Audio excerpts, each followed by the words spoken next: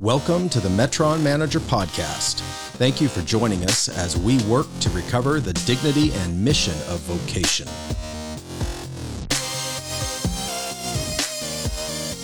Learn more at metronmanager.com.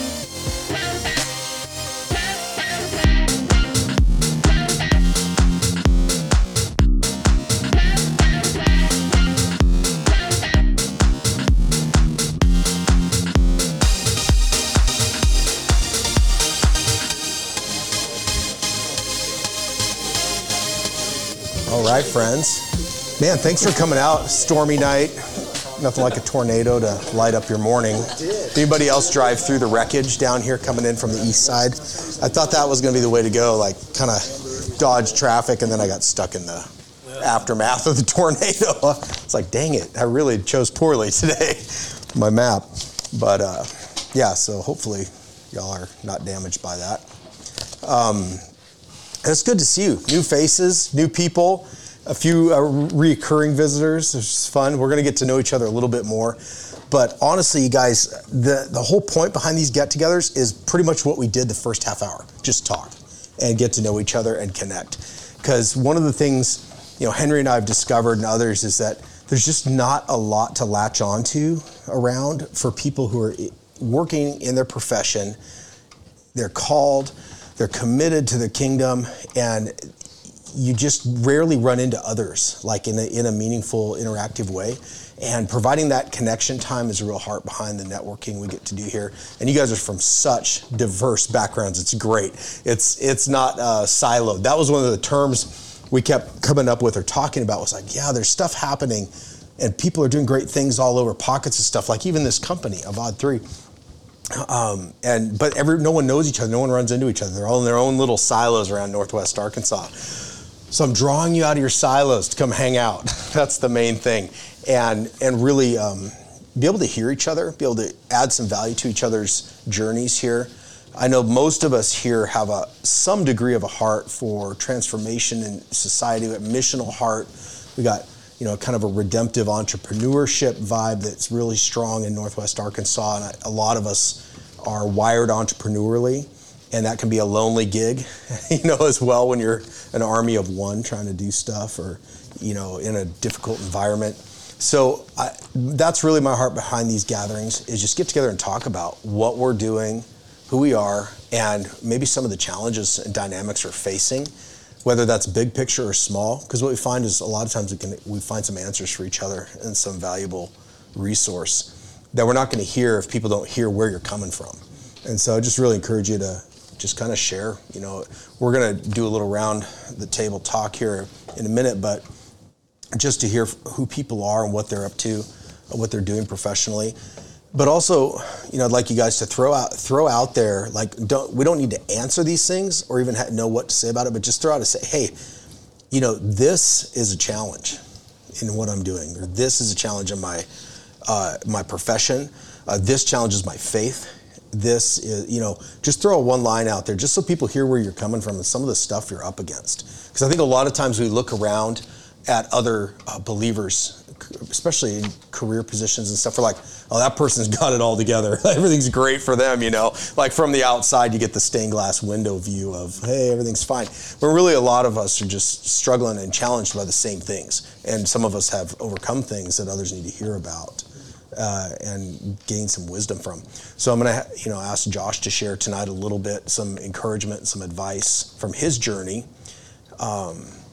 And I do, since there's a lot of new people here, I want to do a quick primer on why I feel this is important. Most of you guys know that I wrote the book, Managing Your Metron, really kicked off this ministry I'm working on called the Metron Manager Network for the last couple of years. Basically started right at the beginning of COVID. Strange time to start up a ministry. Gave me a lot of time to develop stuff. So I got some materials if you need stuff. And if you haven't followed the podcast, please do that. So I'm trying to capture with the podcast people's stories, their journeys, because they've all got these gold nuggets that can translate over to other areas we're working on and, and how to really do kingdom in the midst of your career. And I love it. I love getting the people I get to meet in this. And like Mark and I, we had a great talk Monday and just love hearing your stories. So all that to say, that's why we're doing this. Glad you guys came out. Yeah, so the concept of metron, just really quickly, it's derived from 2 Corinthians 10:13, and it's the word that the Apostle Paul uses for sphere, a measure of the sphere in the scripture. It's the Greek word. Pretty common concept in Greek culture. Everything was built on the concepts of metron in Greek culture. And Paul says that he has a measure, and there's certain things that are within his measure that he's responsible for, and there's things that are outside of it, but he's really owning up and taking responsibility for that. So I really felt like that principle, that understanding, that framework of life applied across the board to believers, that everybody has a metron. So that really was the heart of the book. And then it goes into theology of work, which for those of you that might be new to actual theology of work, which you'd be surprised how many people don't know. When you say theology of work, it sounds like they've heard of it, but then they go, oh, I don't know. So I was getting my hair cut yesterday, and the lady cutting my hair, she's great. She's like a probably Hispanic background, Taekwondo champion. Like she's probably in her 40s, and it's just a really interesting lady. We got talking, and she asked me what I did and stuff. I teach on theology of work. She's like, huh. And she's like, started sharing this her own biblical framework, which was really impressive actually. But then she's like, but I've never heard of that. So I just kind of laid out a couple thoughts like I want to share with you while I'm getting my hair cut.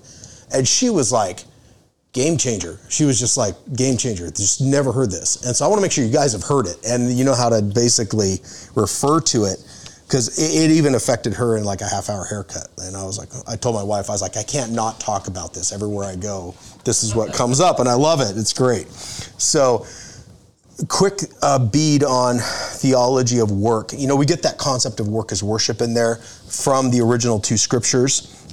Most of you guys are pretty familiar with that. And that word work in Genesis 2:15 is abad, which is what caught my attention about this company. It's the Hebrew word abad, which means work and worship. That's where you get this concept of work being worship when God takes man and puts him in the Garden of Eden to cultivate it. The word cultivate means work and worship and keep it. And then I expound a lot on that word keep in the book. I don't think I'll mention too much here, but the rest of the original commission or the theology of work is based on Genesis 1:28, where it says, God blessed them, said to them, be fruitful, multiply, fill the earth and subdue it, rule over the fish of the sea, the birds of the sky, and over every living thing that moves on earth. So there's this standing command from the beginning, which we get to be fruitful, multiply, fill the earth, and subdue it. And that's really what you're doing in your work. That's what work is in the kingdom of God. That's how we occupy. That's how we subdue. That's how we bring the representation of the kingdom of God, the life of the kingdom into your sphere, your metron. So that's the heart of theology of work. And the best part about it, when you get it, you realize work was before the fall. It's not a result of the fall. It's not a form of punishment. It's not because of sin. It's God's original design. So that's why I'm excited about it. And there's a whole bunch of tie-ins to the Great Commission and all that, which I can tell you about later when we have more time. But work is inherently missional. I'll just say that. Ties directly into the Great Commission in the original language and wording. So by the very nature that you have a job, you have a vocation, a calling, puts you on mission. Hey, you know, I asked Josh to share a couple thoughts tonight. We kind of do this little gathering differently every time. It's different people all the time at different places, but you know, Josh has a lot to invest out of his life experience, and really respect his journey. So I asked him to share for a few minutes a couple things that would just across the board help people wherever they're at from his journey, and just invest in you guys a little bit. And then we can do some Q&A, and we'll talk a little bit more. But yeah, come on, fire away, man. Y'all, I feel like I just learned more from you guys than anything I could possibly share. That was humbling and encouraging. I hope, as I ramble for the next few minutes, that I touch on something that either hits a nerve or sparks an interest or maybe even leads to a follow-up conversation. So Jonathan very graciously asked me to chat for a few minutes on a couple of key points to help people succeed in the marketplace and connecting their mission to the marketplace and what that journey looks like.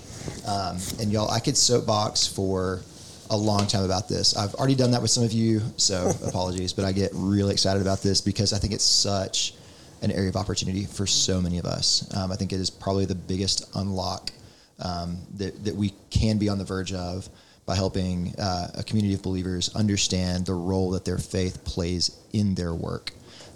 we have got a sleeping dragon in the form of a dormant church looking for purpose, looking for something outside. And so I just get super excited about this. If you don't hear me say anything else, and thankfully this is already a theme that's been touched on a few different times, a few different ways, your work has tremendous value in God's economy. You matter as much as any pastor, any worship leader, any missionary. I think a lot of us, if you grew up in a faith tradition, you heard, whether explicitly or implicitly, Mark, my heart grieves for your dad. Man, I'd getting choked up thinking about it. You probably heard that you were lesser than, that you mattered and that like you could contribute financially, you could tithe, you could maybe be a deacon or an elder or serve in Sunday school, but in the hierarchy of who matters the most, you were on the top. And I just think that's a paradigm that we owe it to our brothers and sisters to flip on its head. It is a biblical, and again, I don't know how many people are hearing that explicitly, but I think there's this implicit current that a lot of us have bought into, that our work is lesser than. And so I loved hearing stories of people saying like, man, I want to push against that. Like, I believe that is not how we need to be living this out. And so, just one, incredibly encouraged. I think, maybe I'll share a little bit of my background. I know I kind of give a quick version. Henry's timing me probably. But I grew up, in a faith tradition that was good. It instilled a lot of biblical values in me. Got to college, and my first few weeks of college, 9/11 happens. And so for many of us, some of us maybe weren't alive, maybe some of us were further in our careers, but that was a really transformative experience, far more than I realized, because for the next 4 years of college, I went out of my way not to interact with international students. Because at that point, all I knew about people that looked different than me was they're scary, right? And so through that experience, God opened my eyes through a class called Perspectives, which I know is near and dear to many of our hearts. Through that, we were living in Little Rock at the time, got plugged into this international friendship outreach, and I got to interact for the first time ever with people from all walks of life, different countries, different cultures, different religions, and just holy smokes, it was like, man, these people are really cool.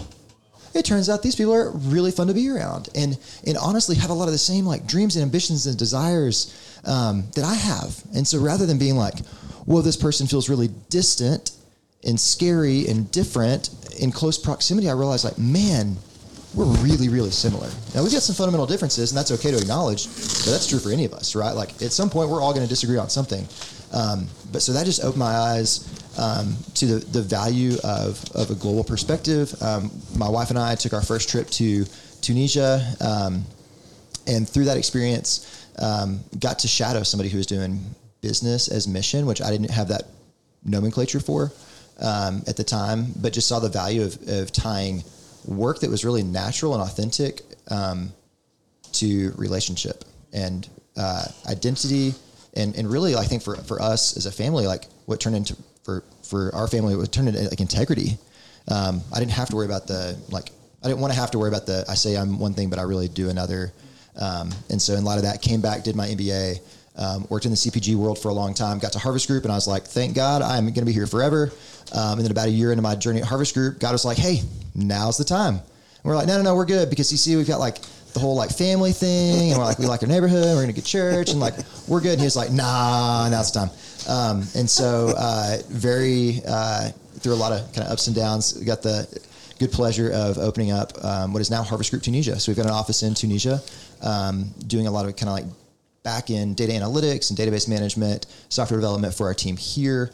And what was so unique about that is it made sense for them because they have people with highly skilled mathematics and physics and engineering. And so they're like, oh yeah, like you're going to come here and open an overseas like outsourced office. Yeah, that makes sense. And it made sense for me because that's what I was talented at. Like I could lead people. I could teach CPG and retail context, things that I would not have been qualified for being a missionary. Like that's not how God like wired me, had trained me, had given me the experience. And so what I loved about what we were able to do is it was natural, and it didn't take me having this like dualistic, like, okay, I have to say I'm like this person over here, but over here I'm this other person. Like I was just able to be like Josh. My wife was able to be Emily, and our kids were able to be who they were. I'm going to push back on your what role did I have as a kid thing, because man, our kids friggin' rocked in Tunisia. They opened so many doors for us. And so you probably had way more impact than you realized. Sorry to call you out. Okay. And so then we've been back for a couple of years now. Thankfully got back right before COVID hit. And what's been unique about that journey is trying to figure out, in light of all those experiences, what now, right? And so I think for a lot of us, I think about that, we were joking earlier about like coming out of like, maybe it's like on a micro level, like a Work Matters, like leader cast. And you're like, man, that was a great Friday.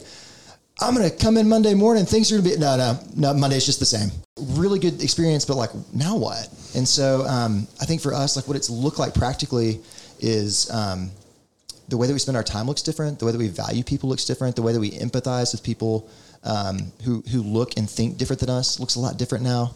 And so maybe it's like a quick like aside. If you're planning on moving overseas, and maybe that's not an ambition for anybody, and that's okay. But if you're considering moving overseas, or know somebody who is thinking about it, a couple of words of encouragement. One, start taking cold showers. Not because cold showers matter. I got this from Henry. Not because cold showers matter, but because we've got to be okay with discomfort.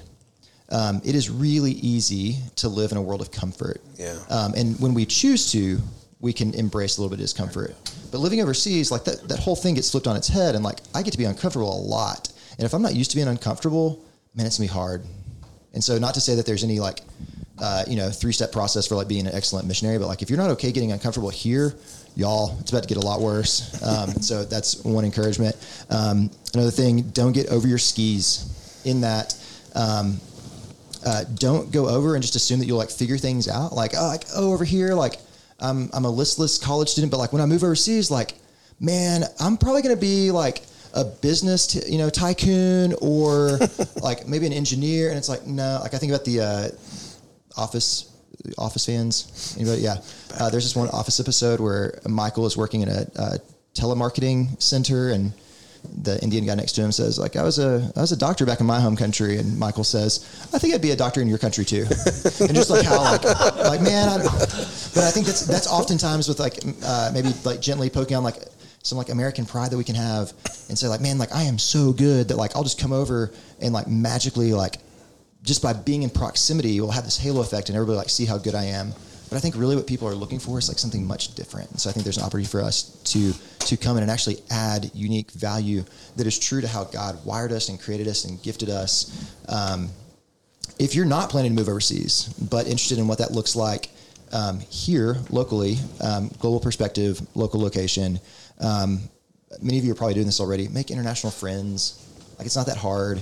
And if you're not like spending like tons of time like on the U of A campus and like going to the mosque and all those things, like there's still ways you can value and honor people who are from another country. I mean, I think about like, whether it's like I'm getting my hair cut and like I can bring up a conversation that speaks to somebody, that speaks life into somebody. Yeah. And so having been not in the majority culture in another country, just having somebody be welcoming to us, which is something that like biblically, like we're supposed to do. We're supposed to welcome the sojourner.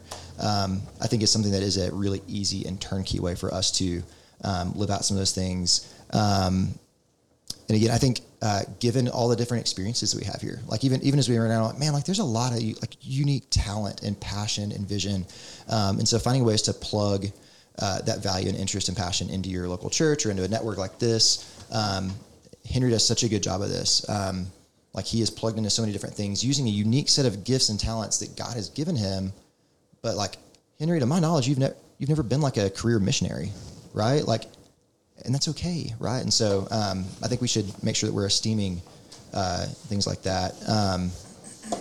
I think, maybe in closing, as believers, we should be, known by the way that we love others. Like I think if you read through scripture, if you look at how Jesus lived and loved, that is how people knew he was different, right? They saw how he loved. I think people should see our integrity. They should see the work that we do. I will butcher the quote, but there's a famous Martin Luther King Jr. quote where he says, even if you're a street sweeper, sweep the streets as if you're, Michelangelo painting artwork, or Shakespeare writing poetry, so that the heavens will stop and say, look at that person doing really good work. And I think that's what we get invited to do. And so this is all part of a journey. And so I think that's one thing to keep in mind, is that like we are all in very different places in this, but I do find so much encouragement knowing that like there's a lot of unique empathy. I think Carter and I were talking earlier. I think one of the greatest tricks the enemy can pull right now is like making you feel like you're totally isolated.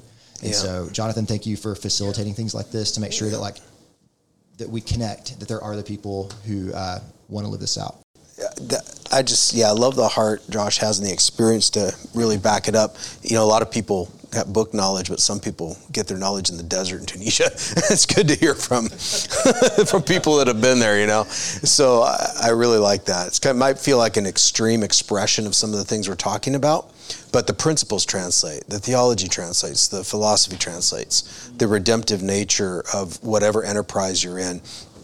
It all is similar because it's part of God's design. And that's one of the things I've really enjoyed, is seeing that when we talk biblical principles around work, a theology of work, that's really a uniter between any vocation. And even if you're in a full-time ministry, traditional kind of vocational ministry, there's still a need for theology of work. I used to, do tons of traditional mission work enterprises, and I can guarantee you people did not value work in that enterprise.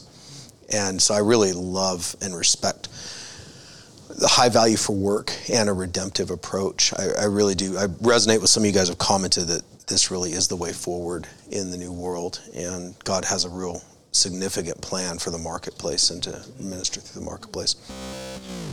Thank you for listening to the Metron Manager Podcast, presented by Jonathan Nowlin and the Metron Manager Project. Remember, God has given you permission and a commission to work. Learn more at metronmanager.com.